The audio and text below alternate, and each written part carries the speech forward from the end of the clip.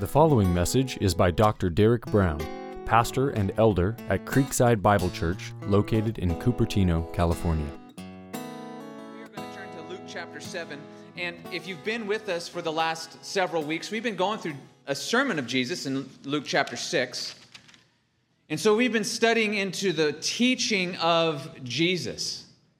And in God's wisdom, He doesn't just give us Jesus' teaching, He also gives us narrative of Jesus' actions and His doing so that you can get a glimpse of Christ and what He's like and what He does and His character and how He treats others and His power, as we'll see today. Today we're going to get a glimpse of His power. So let's just start right in the beginning, this first verse. It says, after He finished all His sayings in the hearing of the people. So Luke is saying this is something that happened chronologically after His sermon. He had spoken to the people, and now He's going to do something. He entered Capernaum. So He's going to enter into this city. And if just get our bearings here, Capernaum would have been on the northwest of the Sea of Galilee. It was quite a significant town. Jesus had many, or I should say at least 3 disciples from Capernaum. It was even called in Matthew chapter 9 Jesus' own city, so He likely had a home there, as Mark indicates in Mark chapter 2.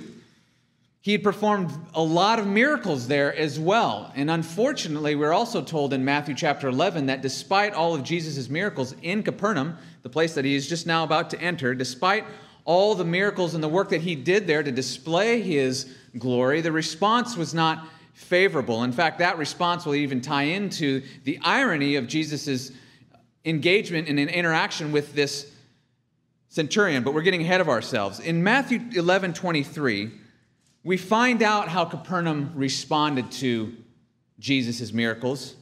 Jesus actually rebukes them quite strongly, gives them a warning. It says, "And you, Capernaum, will you be exalted to heaven? Will you not be brought down to Hades? For if the mighty works done in you had been done in Sodom, it would have remained until this day." In other words, even though Sodom was a terribly wicked place, if Jesus would have done His miracles there, they would have repented.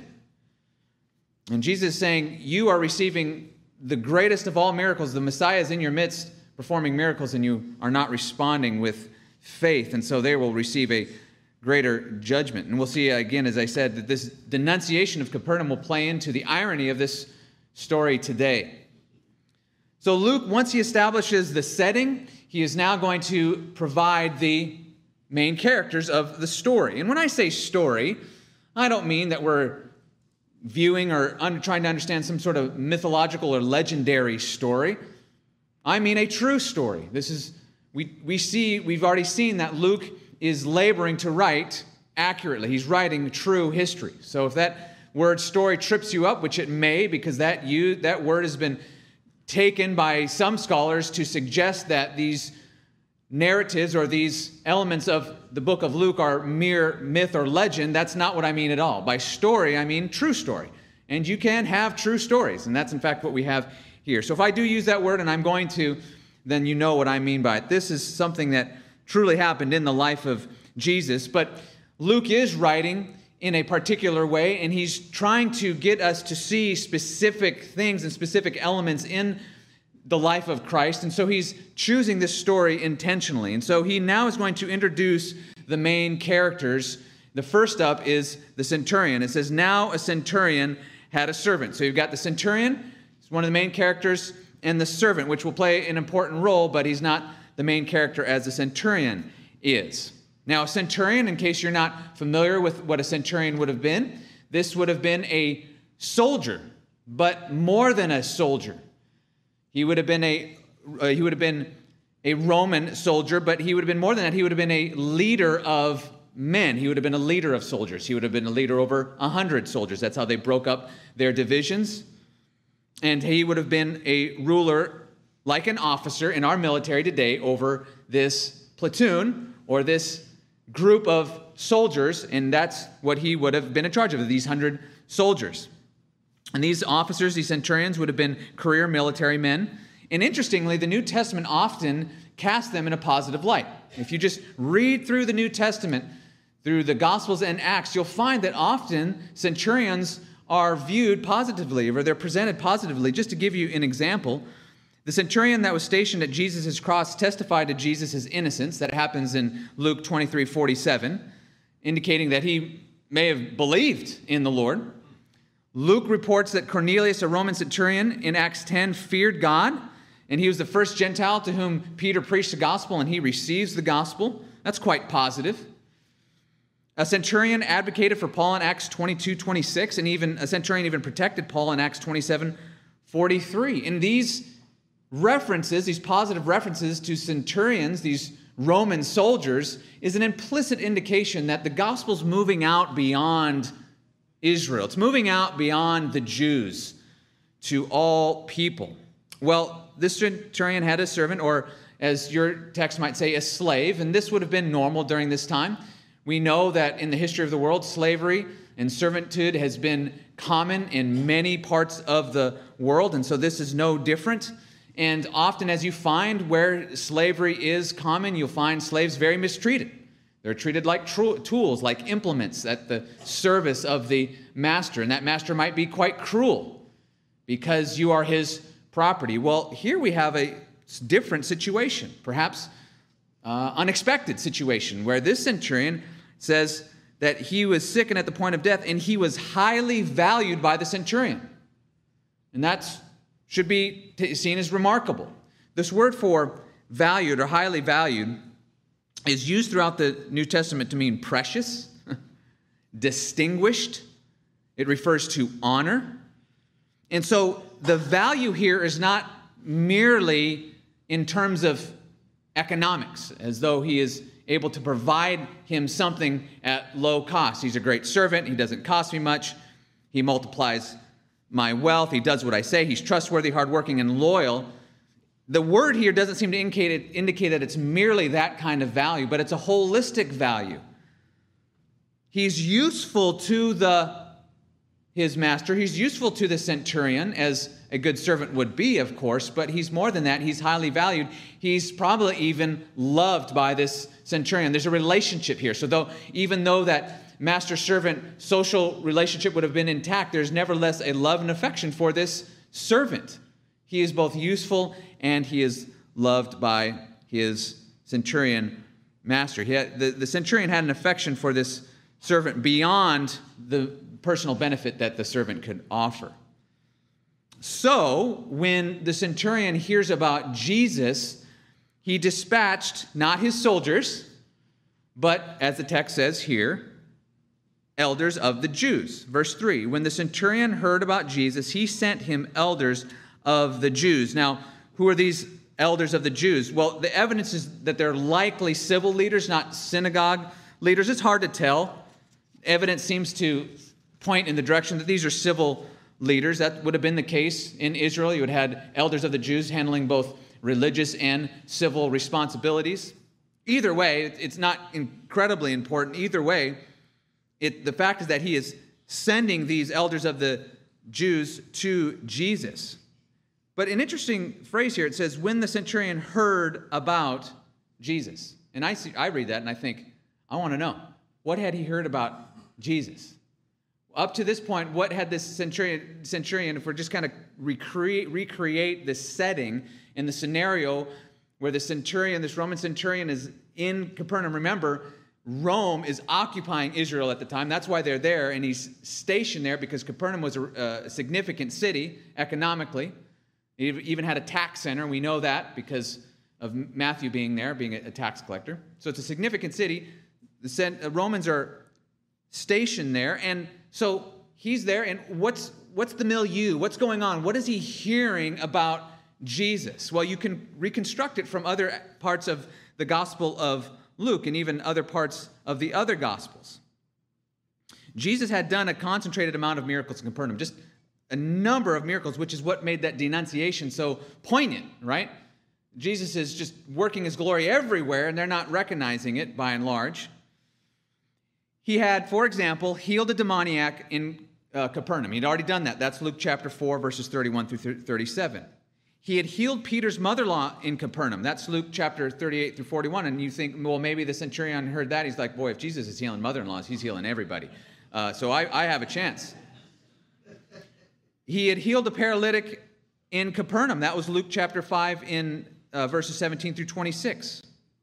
So he had already done significant miracles that this centurion would have likely heard about. But there's another one in the Gospel of John that I think is even more significant. If you would like to turn there with me, John chapter 4, verses 46 through 54. John chapter 4, verses 46 through 54. Likely would have heard of this event. This one here that we're turning to in John, again, just to help you reconstruct things, this one we're turning to here would have actually been before the healing of the demoniac, chronologically in Luke chapter 4, verses 31 through 37. And the reason I want to highlight this particular miracle is because this one not only took place in Capernaum, or the effect of it took place in Capernaum, but it happened to the son of a royal official who would have been, like our centurion, likely a Roman. In fact, this Roman official could have been a centurion himself. So in this story, Jesus is in Cana. He's in the Galilee region. He's in Cana, which is, as the crow flies, about 15 to 20 miles west of Capernaum. So that's where Jesus is presently at. He's in Cana, and that's significant. When the official whose son was sick heard about Jesus, that he was in this Galilee region, he traveled to meet Jesus in Cana to ask him if he would heal his son, who was at the point of death, similar to the slave that we've met, the servant that we've met. Verse 48, Jesus says this, "So Jesus said to him," when he asked this request, "unless you see signs and wonders, you will not believe." The official said to him, "Sir, come down before my child dies." And Jesus said to him, "Go, your son will live." The man believed the word that Jesus spoke to him and went on his way. As he was going down, his servants met him and told him that his son was recovering. So he asked them about the hour that he began to get better. And they said to him, "Yesterday at the 7th hour, the fever left him." The father knew that was the hour when Jesus said, "Your son will live," and he himself believed, in all his household. Now, this was the second sign that Jesus did when he had come from Judea to Galilee. So, the centurion may have heard about the other miracles in Capernaum. He may have heard about this one specifically, and so this gave him confidence about who Jesus will help out. He's not just helping out Jews, he's also seeming to help out Romans, Gentiles. And as we'll see, this centurion would have had some insight into the Jewish religion. I don't think he was a proselyte. I don't think he was a convert to Judaism.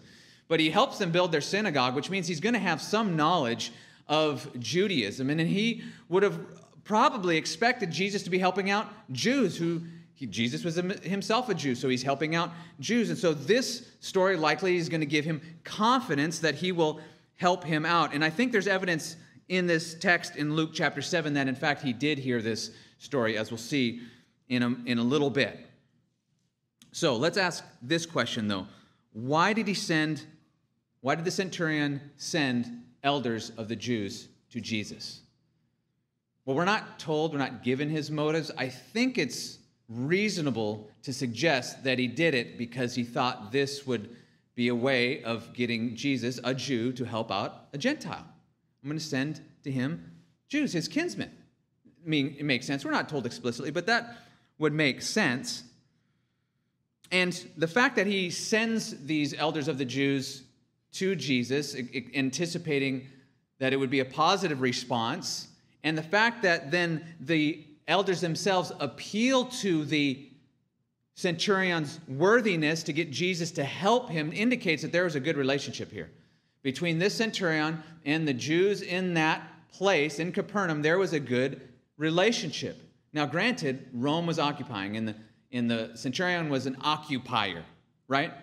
But there nevertheless was a good relationship. We find out here, he says, just looking down here in verse 5, he loves our nation. This is what the elders are saying. He loves our nation, and he is the one who built our synagogue. And you might be thinking, so you mean he assigned it to be done? Well, yes, he's not building it with his own hands. There's other people doing it. But a lot of it probably came out of his own means. There's evidence that demonstrates that these centurions made a lot of money, actually. In some cases, upwards of 100 times more than just the regular soldiers. In some cases, 1,000 times more per year than these just regular soldiers. So they were quite wealthy. And so it is likely that he funded this project in a significant way. Again, we're not told, but this is just putting together the historical incidentals here and trying to understand what happened. So what the elders do is they focus, when they go to Jesus now, they know the situation of the centurion. They know that he has this beloved servant who's on the point of death. The text says he's literally at the end. And they know that he has been kind to their nation, that they've enjoyed the synagogue because of his generosity. And so now what they're going to do is they're going to appeal to Jesus based on his worthiness. That's what he says, verse 4. And when they came to Jesus, they pleaded with him earnestly, saying, "He is worthy to have you do this for him, for he loves our nation, and he is the one who built our synagogue." So let's keep that in our mind. They are going to Jesus in order to capture Jesus's compassion, or at the very least, recognize that, hey, there should be some reciprocal gift here. He's gifted our nation. Jesus, remember, you're a Jew. You have access to this synagogue that he built. Don't you think? Little quid pro quo, little reciprocation here. Okay? So they're going and they're basing it on his worthiness. Well, without a word, Jesus, it says in verse 6, went with them. He went with them. And this is important because what it's showing again is that Jesus is going to non-Jews. He's going to people of different ethnicities. And guess what else? He's going to people of high social ranking. He's not only going to people of high social ranking, but nor is he just going to the poor either. We may make that mistake in the New Testament, thinking that Jesus is only concerned about saving those who are poor and downtrodden. No, he goes to every social strata and calls out to all people to be saved. And he's going to go now to the centurion, who would have had remarkable social and political reputation, and he's going to show compassion on him. And as we'll see, the centurion is going to exercise faith. But again, we're just getting ahead of ourselves. I need to slow it down here. But something significant, even unexpected, happens on Jesus' way to see the centurion. This is unexpected given what we know about centurions up to this point, given what we have seen, what the elders have said about the centurion and how they've tried to appeal to Jesus on his behalf. This time, the centurion is going to dispatch another group of people. Again, not soldiers, which he would have been completely familiar with doing. He dispatches, it says here, friends. When he, that's Jesus, was not far from the house, the centurion sent friends. But this message is remarkably almost the opposite of what the elders had said. Notice what he says. He says, friends, saying to him, Lord, do not trouble yourself, for I am not worthy to have you come under my roof. Now, wait a second. Now, remember, Luke is intentionally, every word that he's using is intentional. He wants us to grasp something here. And it's the clear contrast between what the centurion himself thinks about himself in relation to Jesus and what the elders are thinking about the centurion in relation to Jesus. They were appealing to his worthiness, and the centurion is appealing to his what? His unworthiness. He says, don't trouble yourself. I'm not worthy to even have you come under my roof. Therefore, I did not presume to come out to you. So not only don't come under my roof, I'm not worthy to have you there, but I'm not even worthy to stand in your presence or to waste any more of your time. All you have to do is say the word and let my servant be healed. Now, we're going to find out that Jesus he marvels at this faith. And we need to unpack exactly what he's saying here, or what he's implying here by the words that he's using, because this is remarkable. But what is he implying here when he says, but say the word and let my servant be healed? Well, continue in verse 8.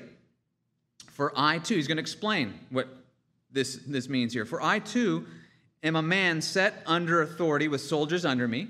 And I say to one, go, and he goes, and to another, come, and he comes, and to my servant, do this, and he does it. So the centurion knows something about authority, doesn't he? He's a ruler of men. He's a leader of men.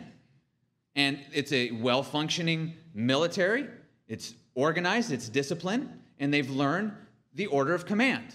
And remember the other day, my kids were asking me about the military, and I can't remember exactly how it came up, but they're asking me about the military and why it is that the sergeants have to yell so much in the military. And I'm not entirely sure, but I did say, because I'm not in the military myself, but I did say what needs to happen, especially during basic training, is the soldiers need to learn order of command so that they will act upon that command and not question it, because questioning it or rebelling against it could mean disaster for you, the rest of the army, and the rest of the nation. So they have to learn order of command. And the centurion recognizes this, right? He knows that in his command, he can tell a soldier to do that, and he does it, and he tells a soldier to do that, and he does it. He has servants who do what they tell him to do. His authority is effective. So when he says to Jesus, this is what's amazing. When he says this to Jesus, but say the word and let my servant be healed, what he's saying is that he is confessing that he believes that Jesus has authority over every aspect of creation. Jesus doesn't even need to be in the same vicinity as the servant. He doesn't need to be in the same room. He doesn't need to touch the servant. He doesn't need to be in the same house. All Jesus has to do is speak into the air. And that authority will heal the servant. That is exactly what he is confessing here. This is what he believes about Jesus. Jesus only has to say a word into the air, and the universe obeys him. You see what he's believing? The centurion is confessing to Jesus, you have authority over every component of this creation so that all you have to do is speak, and my servant who's way down the road is healed. The whole of creation, including the servant, including his body, including the virus that was attacking his internal organs, was under the lordship of Jesus Christ. That's what that centurion was believing. Wow. And in fact, the centurion, remember, backing up, Jesus went with the elders of the Jews. When he was not, that's Jesus, when he was not far from the house, the centurion sent friends saying to him, the centurion's not even in the presence of Jesus. It's his friends. So the centurion is anticipating the power of Jesus transcending space to the point where the centurion doesn't even need to be in the presence of Jesus. My request can go with friends. I can stay here at the house with the servant. This is remarkable faith. And that's what Jesus is going to key in on here in a moment. In other words, you don't need to be in the physical presence of Jesus in order for him to exercise effective power in your life. And boy, isn't that a lesson for us today. None of us have seen the physical Jesus. None of us have. And yet we know and believe that he has effective power in our life, just like the centurion believed when he sent his friends to get Jesus to act on his behalf. Well, let's skip down to verse 10. When those who had been sent returned to the house, they found the servant well. Now, the reason I have us skip down, we are going to go back to verse 9, don't worry. But the reason why I have us skip down is because would somebody in here show me in the text where Jesus actually uses a word to heal the servant? The servant, or the centurion said, just speak a word, and that's amazing enough. Just your words spoken into the universe, the molecules and whatever needs to happen are going to do what they're supposed to do in order to heal the servant. And I don't see anywhere in the text where Jesus uses words. He says, verse 9, he marveled at him, and turning to the crowd that followed him, he says, I tell you, not even in Israel have I found such faith. So, that's no words used specifically to heal. And you might be thinking, well, okay, Luke just leaves it out. It's not an important part of the story, so he leaves it out. And Derek, you're arguing from silence. Okay, fair enough, but listen to this.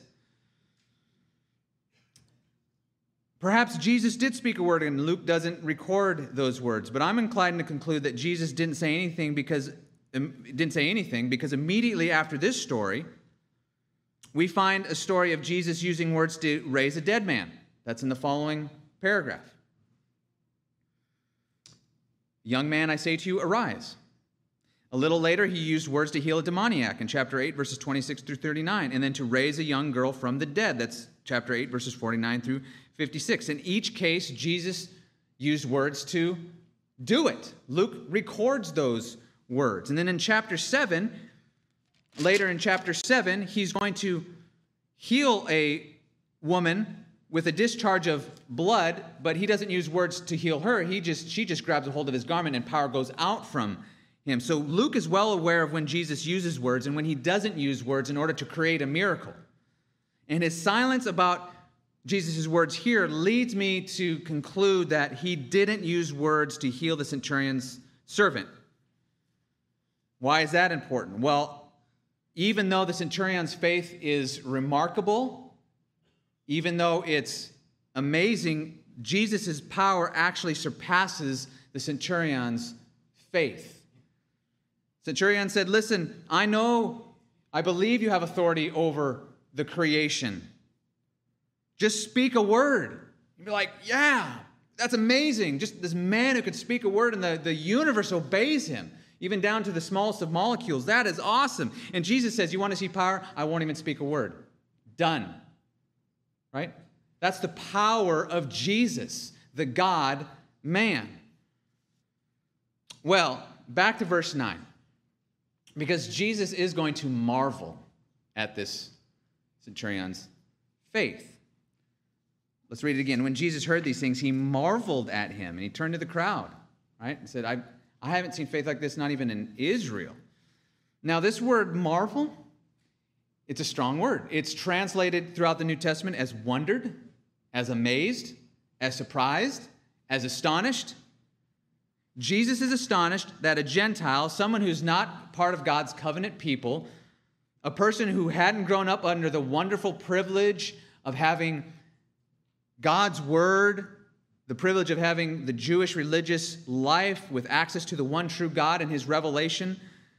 He didn't have access to seeing God's glory and power in Israel, but he did see glory and power in Jesus that most of Israel did not see. And that's what he is saying here. That's what Jesus is saying here. He hasn't seen this kind of faith from people you would expect to see this kind of faith.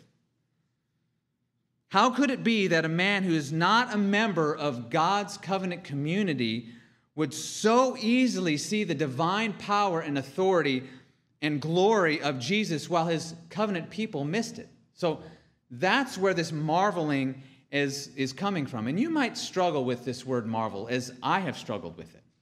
Okay? How could Jesus marvel?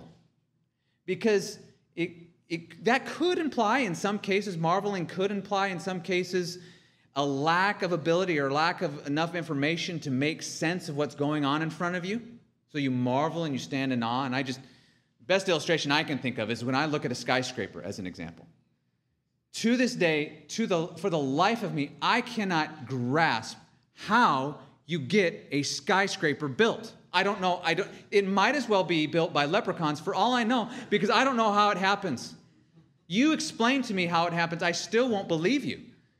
That you dig deep into the earth and you just even hundreds of feet and you pour in this foundation and then you have to raise all this steel. And yeah, right.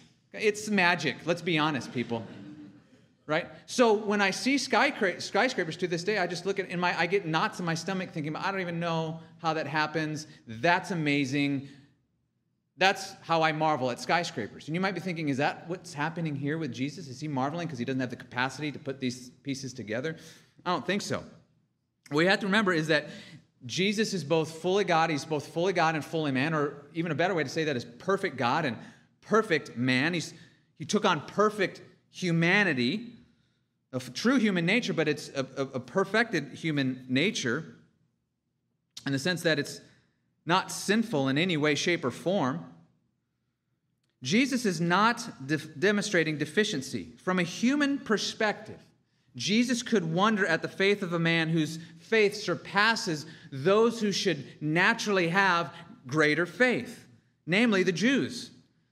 Actually, Jesus' response to the centurion is the right response. This is perfect humanity responding in the perfectly right way. When you meet a centurion who has very little access to the covenant people's faith, having greater faith in Jesus, their Messiah, than the Jews themselves had, the right, perfect, beautiful human response is, what?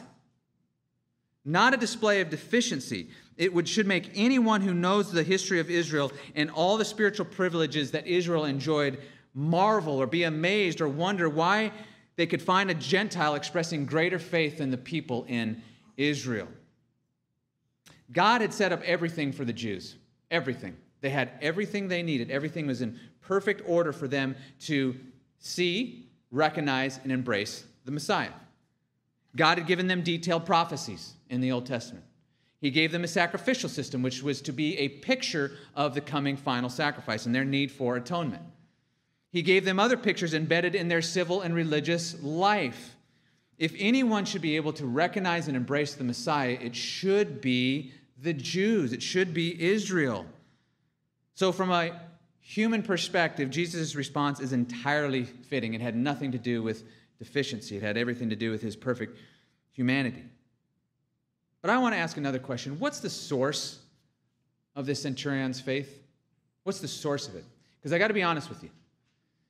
Personally, historically for me, as I've read through the Gospels, stories like this have been a little bit of a stumbling block for me because when I read it, it seems like Jesus is praising something that's inherent in the person.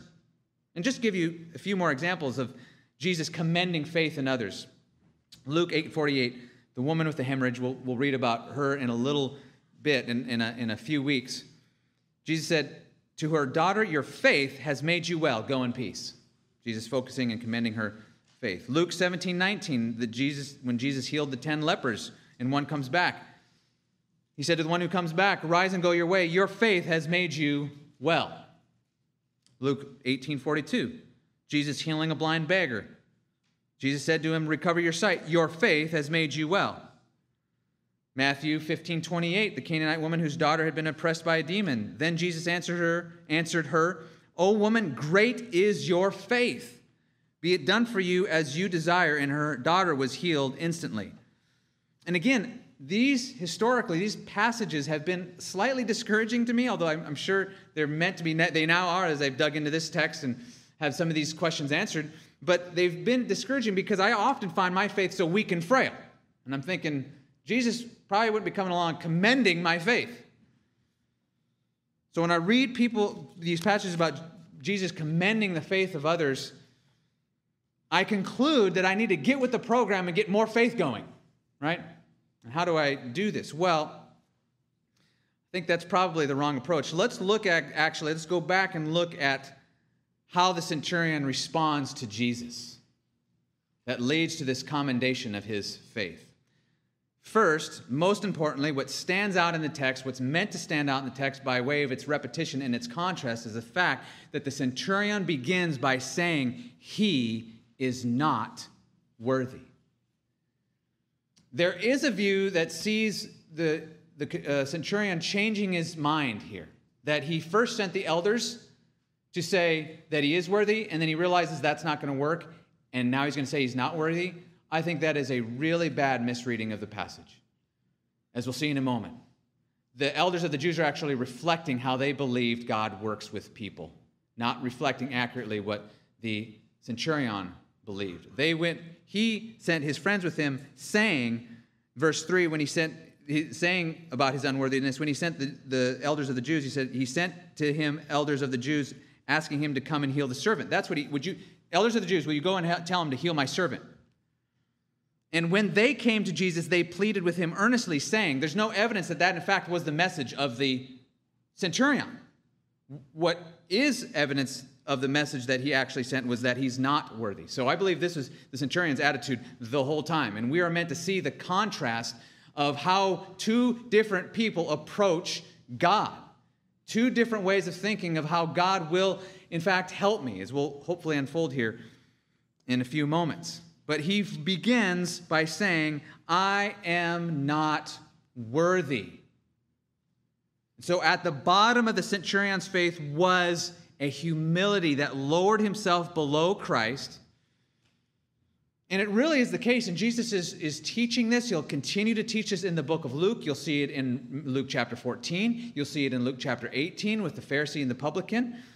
He is teaching that, frankly, it's impossible to believe in Christ when you are cultivating a desire for human praise, when you're cultivating pride, when you're not willing to yield and bow down in humility before the Lord. And Jesus is explicit about this very point in John 5:44. He says this in a rhetorical question, which you know the answer of, or the answer to, rather. How can you believe when you receive glory that comes from men and do not seek the glory that comes from the only God? He's speaking in that text to the religious leaders. And the religious leaders were arguing, debating with Jesus, not recognizing who he was. And he says, I'll tell you why you don't recognize who I am. It's not because you don't have the Scripture. It's not because you don't study the Scripture endlessly. It's because you have pride, which makes it impossible for you to recognize who I really am. So, in this case, the first heart attitude, the first step in the case of the centurion was this humility that lowers himself below Christ. The centurion had a social capital, didn't he? He was a Roman officer stationed in a thriving Jewish city. I'm sure he got recognition and aye captains all the time. And people in the marketplace respecting him. He had social capital. He had relational capital. He was friends with the Jews. He had shown them great kindness. He was respected and admired throughout Capernaum, even despite the fact that he was a Roman soldier occupying a Jewish city. He was a leader of men. He could have approached Jesus and, like the elders, grounded his request in his worthiness, in his social clout, in his relational clout, and said, help me, Jesus, because I can make it worth your while. Couldn't he? He had the ability to do that in some significant sense, at least there in Capernaum. But instead, this is seeing this in its context is remarkable, because instead he is willing to set aside the desire to exalt himself before the Savior and rather humbles himself before the Savior and says, I am not worthy. And just think about how that would have sounded to the elders, right? They're going, thinking, we're going to go do this guy a favor. We're going to go get Jesus to help him. We like this guy. And what do you do when you want someone with authority and power to help your friend? Well, you're going to go, I think we would have done this too. Let's not get too down on these elders of the Jews. You go and appeal to that person's worthiness. This is why he's so worthy for you to help. He's done this. He's helped our nation. He loves our nation. He's built a synagogue. He's a good guy, right? And so he's worthy of your help. But the centurion is going to directly contradict what they said, right? So he's even casting aside the need for their approval, right? You could imagine the elders saying, hey, friend, we're just trying to help you out here, all right? We're going to get you in the door. What's all this about contradicting our statements? Like, show some appreciation, bro. I mean, come on. We're trying to get you in the door with Jesus. The least you could do is not contradict exactly what we said by the next message in the set of envoys that you send out to Jesus. So this centurion is willing to set aside the desire for praise and approval from everybody, whether it's the surrounding culture, society that's going to be now seeing that he is bowing himself under this nomad from Nazareth, this nomadic rabbi from Nazareth.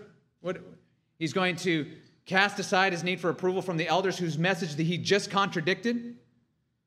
This is a humility that is going to now lead to his ability to recognize Jesus for who he is. Because he humbled himself, he's able spiritually now to see the authority and power of Jesus. But say the word, and let my servant be healed. The centurion sees in Jesus not mere magical power, but the authority that has sway over the entire creation. And this is what's key about this passage. This is not about self-produced faith. Jesus is not commending a self-produced faith as though this is a great work that the centurion has completed. And we know that because later in chapter 22 of Luke, Jesus is going to reveal to Peter that he's going to pray that Peter's faith not fail. And then later in Luke 24, we're going to see that Jesus opens the eyes of his disciples to recognize what's actually happening in the Old Testament scriptures and to be able to believe all that they teach, which they are previously unable to do before Jesus opened their eyes. So faith is in the hand of Jesus.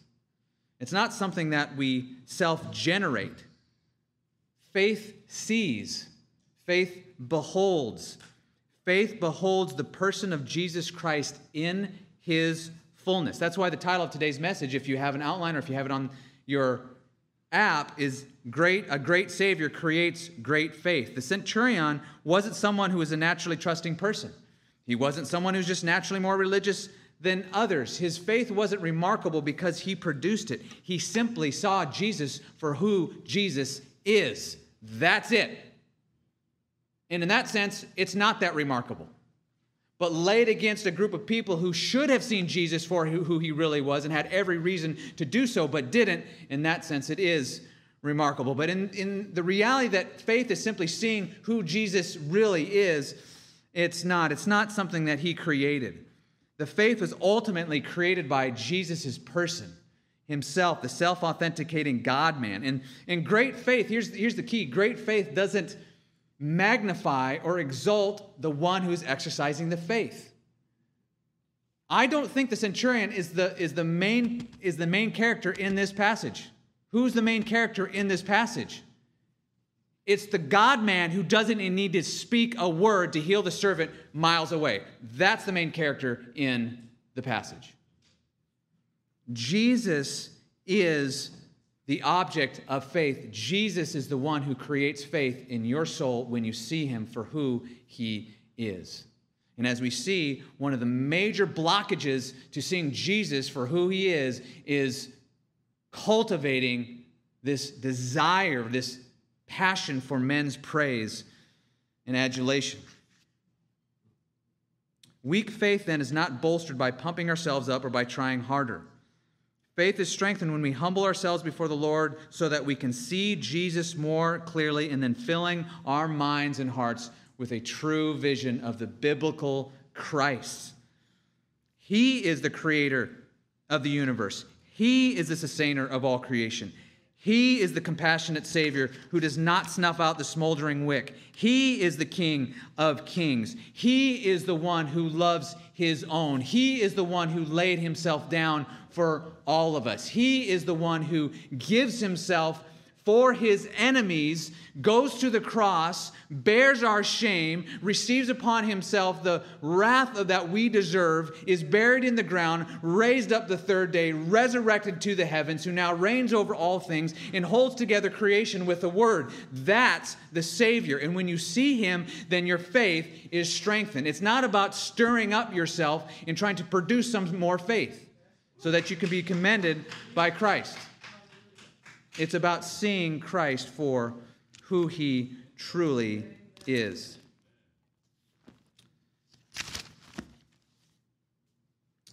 But there is an implicit warning here, I think, in the passage.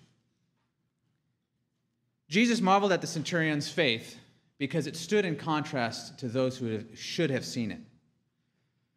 The Jews should have seen Jesus, but they didn't. Some of them did. Most of them didn't. Why? Why didn't they see it? Again, the answer is embedded in the story itself. It's embedded in the way the elders appealed to Jesus. Why was it that the Jews were not seeing Jesus for who he is? The answer is given to us here.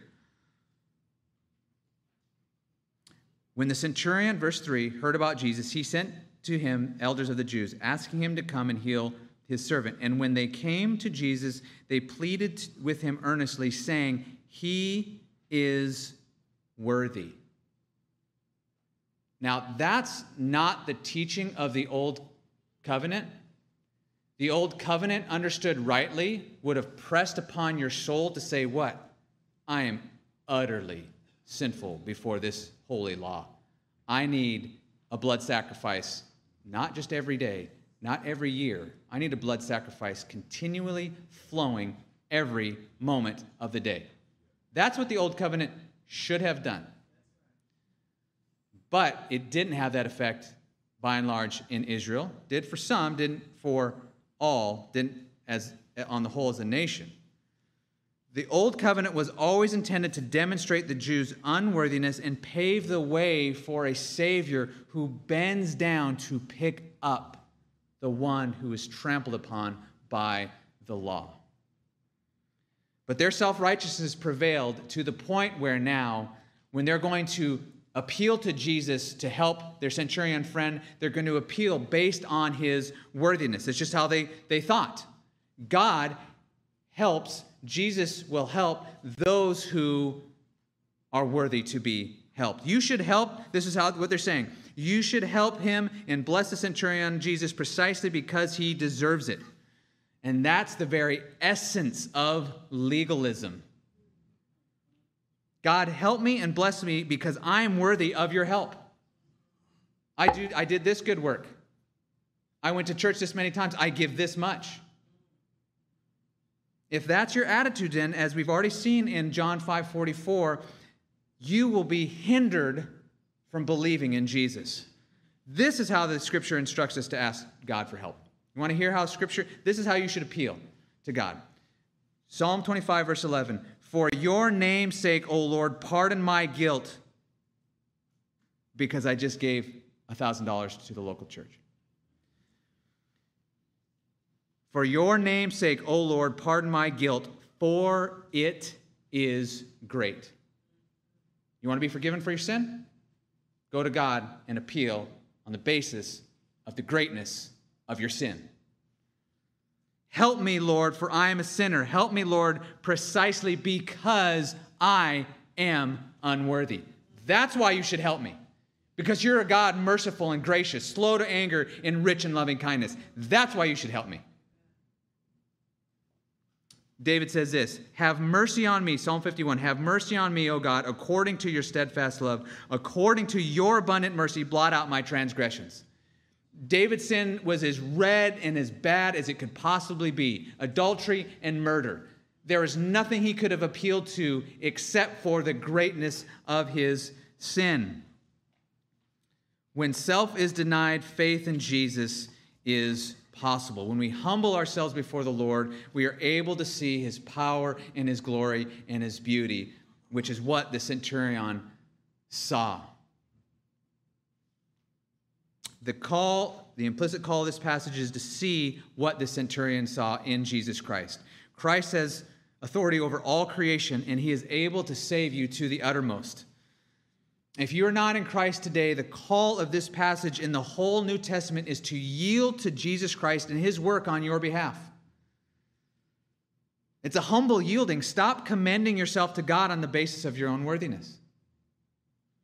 Stop saying that you are not as bad and that you've done a lot of good in this world and God should be impressed with you. That will hinder faith for all eternity. Stop saying that you are not as bad as the Scripture claims that you are. Stop relying on your church attendance or social work or religious activity to commend yourself to God. And now I'm speaking specifically those who are outside of Christ at this moment, who are leaning on those things to impress the living God. Your sin has so stained your soul and violated God's holiness that there's no hope for you. And that's where you need to find yourself. To then cry out to God, not on the basis of your worthiness, but to cry out on the basis of his mercy and the greatness of your sin. Attempting to commend yourself to God with your own works is like trying to fill Lake Tahoe with a thimble, filling it up once every 3 weeks. It's not going to happen. It's impossible. But when you see that, and you know, our culture by and large would hear a message like this and be like, oh, that's your poor people. They're going to be, their self-esteem, it's going to be lowered into the dirt, and they're not going to feel good about themselves. And there's no meanness here at all. What I want for every person in here is joy. And joy comes by laying ourselves before the Lord in humility in order to see His goodness and His power in the cross. This is all about joy. You think that centurion had joy when he beheld Christ and got his answer and his servant was healed? It's joy. It starts with unworthiness. It ends in joy, right? So this is not mean at all. It's actually mean to tell people things that will actually hinder them from believing in Jesus. That's what's mean. To cultivate a pride in self, that's mean. That's unkind. When we go to Christ as unworthy, we will begin to see the value of what Christ has done on our behalf. He has pleased God in your place. You're united to Christ. God is pleased with you. He is pleased with you because He is pleased with the Son. Jesus has pleased God in your place. He has fulfilled all of God's righteous requirements in your place. All of God's requirements for humanity are fulfilled in Jesus. You believe in Him. You have fulfilled all of those requirements. That's how God sees you. He has risen to life in your place. He has died for your transgressions in your place. He has done all of this precisely because you and I are unworthy. His love is magnified. His grace is magnified. So then we turn to Him by faith alone.